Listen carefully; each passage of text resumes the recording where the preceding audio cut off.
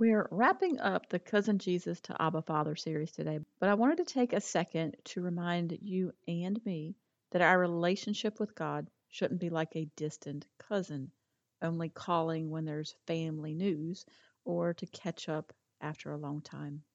We need to remember that we are daughters of the Most High God. We call him Abba Father. It doesn't matter how far you've gotten from the Abba Father relationship either.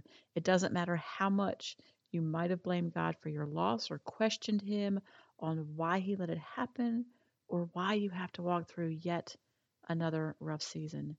You may feel like your life as you knew it is over, and you might want to quit 10 times a day. But the good news is, and the thing I pray I share on a weekly basis, is that there is hope.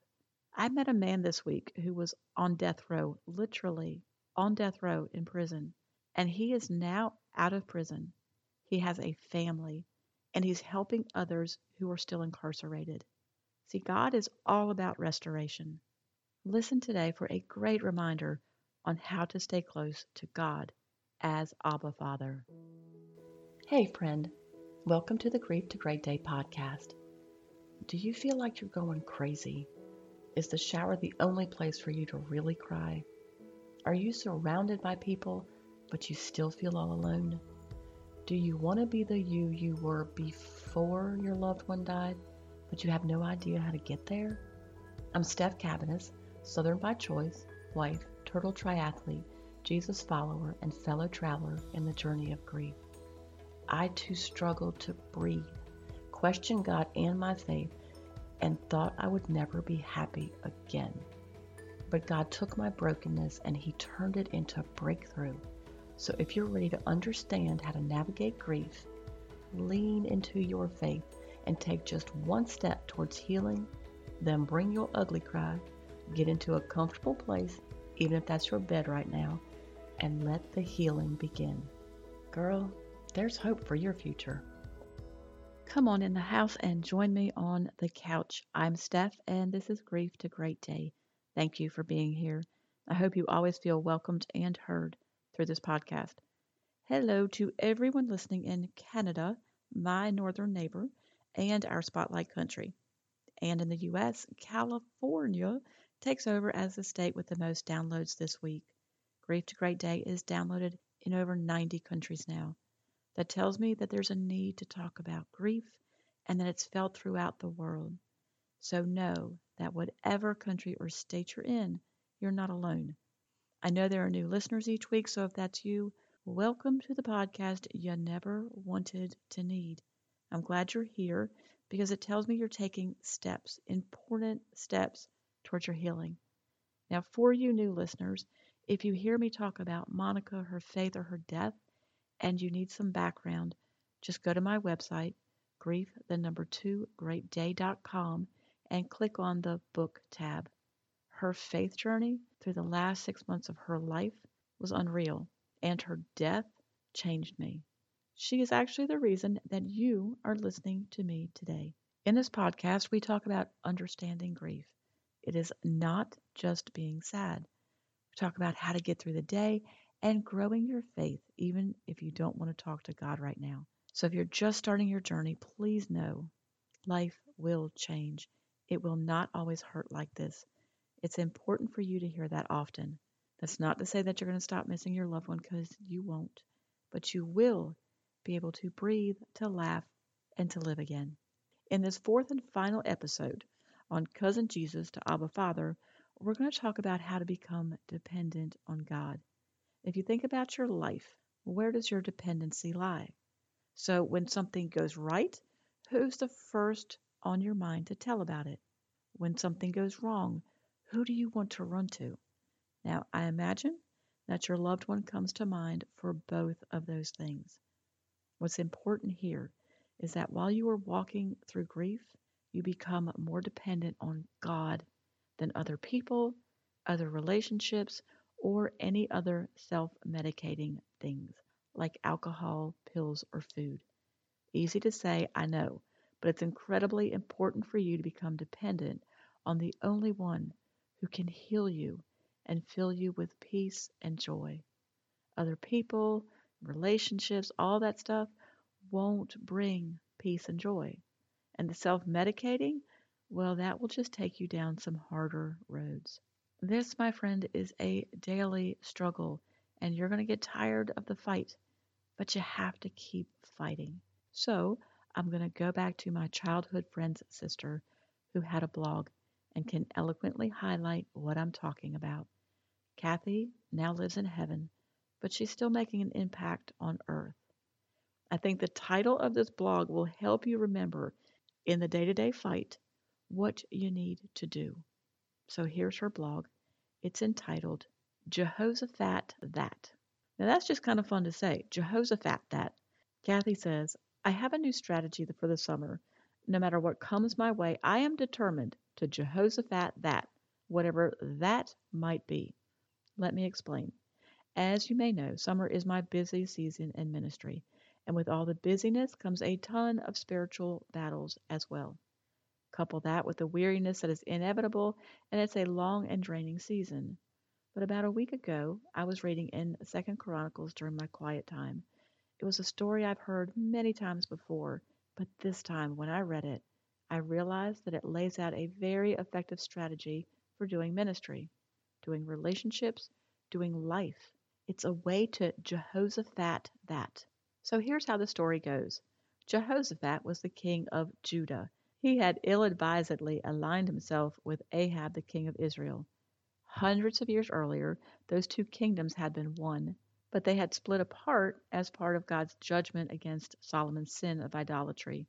Over the years, Judah and Israel occasionally fought each other, and every once in a great while, they joined forces against a common enemy. So Ahab, the wicked idol worshipping king of Israel, had concocted a plan where he would invite Jehoshaphat and his God fearing kingdom of Judah to join forces with him against a host of surrounding armies. He actually tried to protect himself by having Jehoshaphat go out in all his royal garb while Ahab dressed as a common soldier. That way, if things went badly, and they did, Ahab could more easily escape. However, that plan did not end well for Ahab. He ended up being shot and killed by a stray arrow while God helped Jehoshaphat escape. However, the surrounding nations still wanted war, so they set out against Judah. And when King Jehoshaphat learned that they were coming back for more, he did what every great leader does first. He cried out to God. In fact, I love how the Amplified Version tells it. It says, Then Jehoshaphat was afraid and set himself determinedly as his vital need to seek the Lord. The king also called for the entire nation to fast and pray with him, seeking God's help. And this is what Jehoshaphat's prayer for posterity said. O Lord, God of our fathers, are you not God in heaven? And do you not rule over all the kingdoms of the nation? Power and might are in your hand.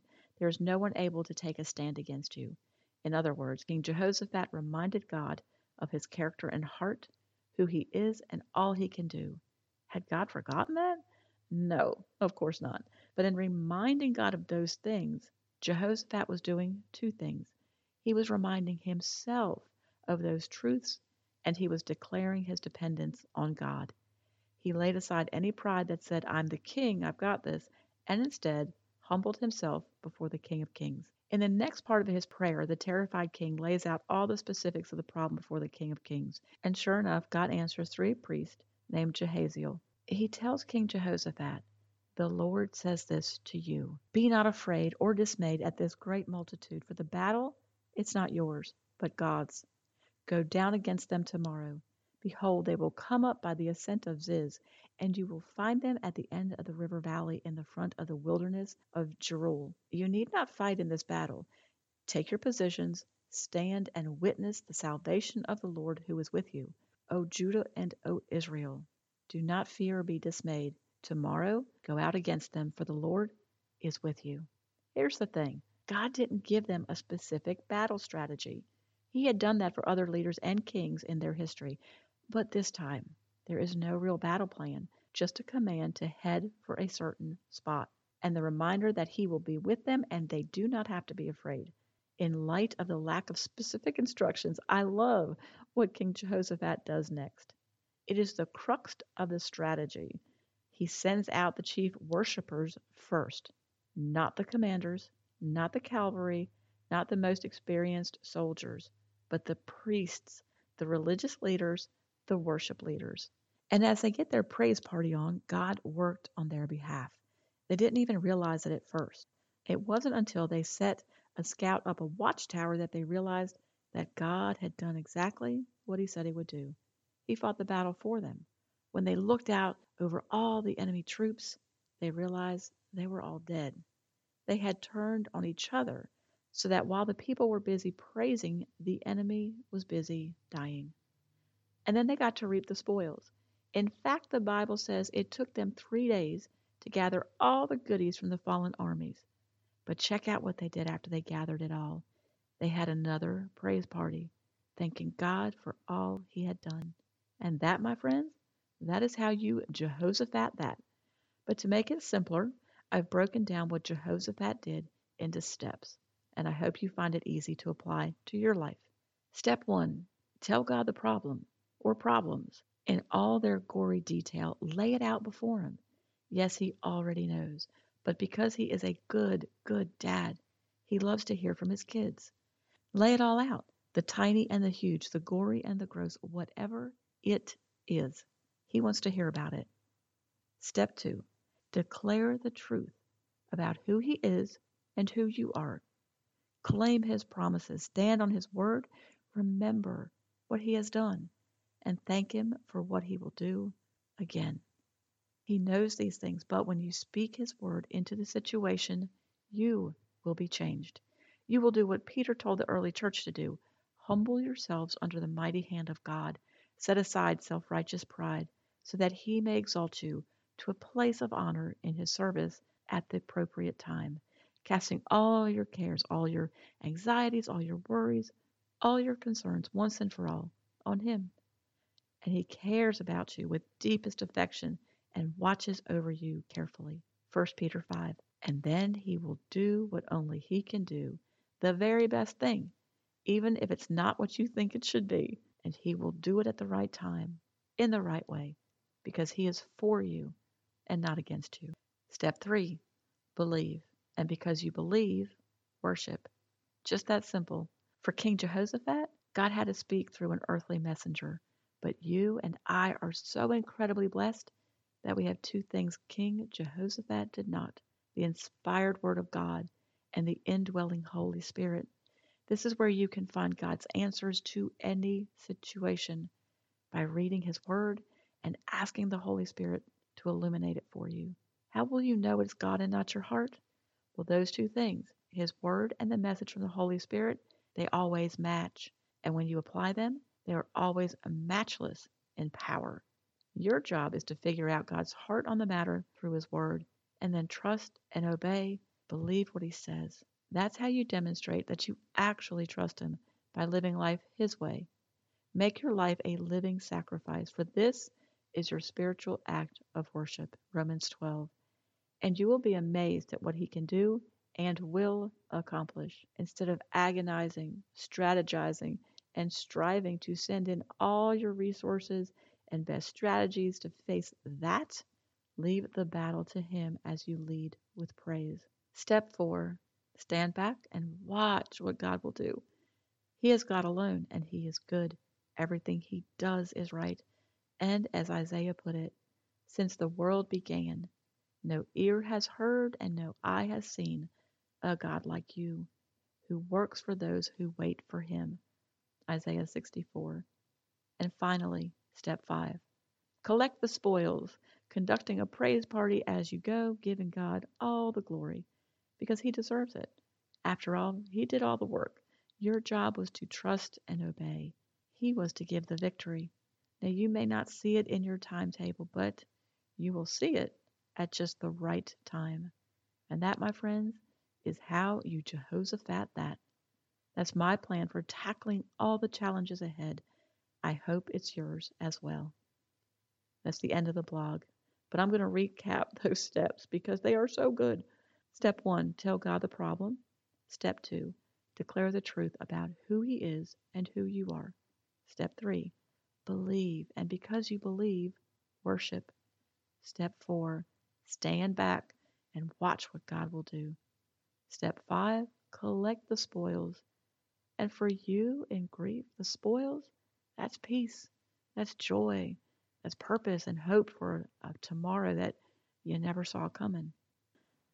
So, this series was to illuminate through Kathy's blog the importance of reliance on God, on living like you're loved, letting go of the things you don't have control over, and how to remind yourself to depend on God, the only one who can give you the peace, the power, and purpose by Jehoshaphating that, whatever that is. Your journey works or the work of your journey this week. I want you to Jehoshaphat that and try to say that. That's a tongue twister. Jehoshaphat that as much as you can. When you feel the fear, the anxiety, the pain, or confusion of grief, Jehoshaphat it all.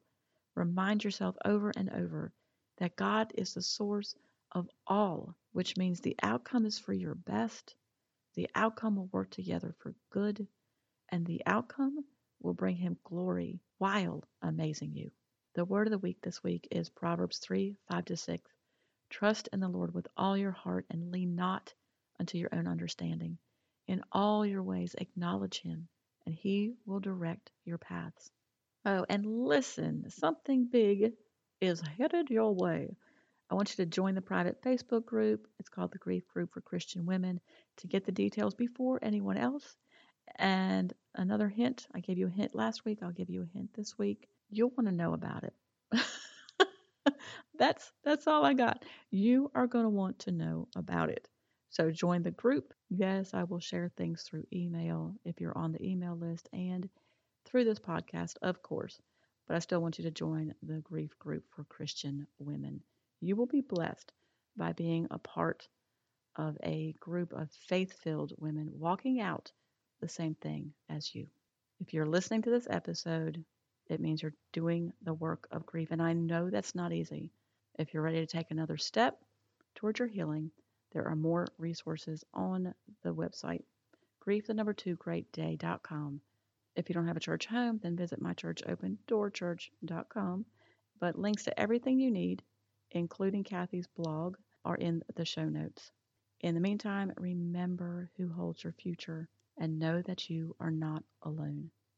Keep coming back to the house, keep sitting on the couch, and keep taking steps, however small or slow, towards your healing. Thank you for being here today, for showing up.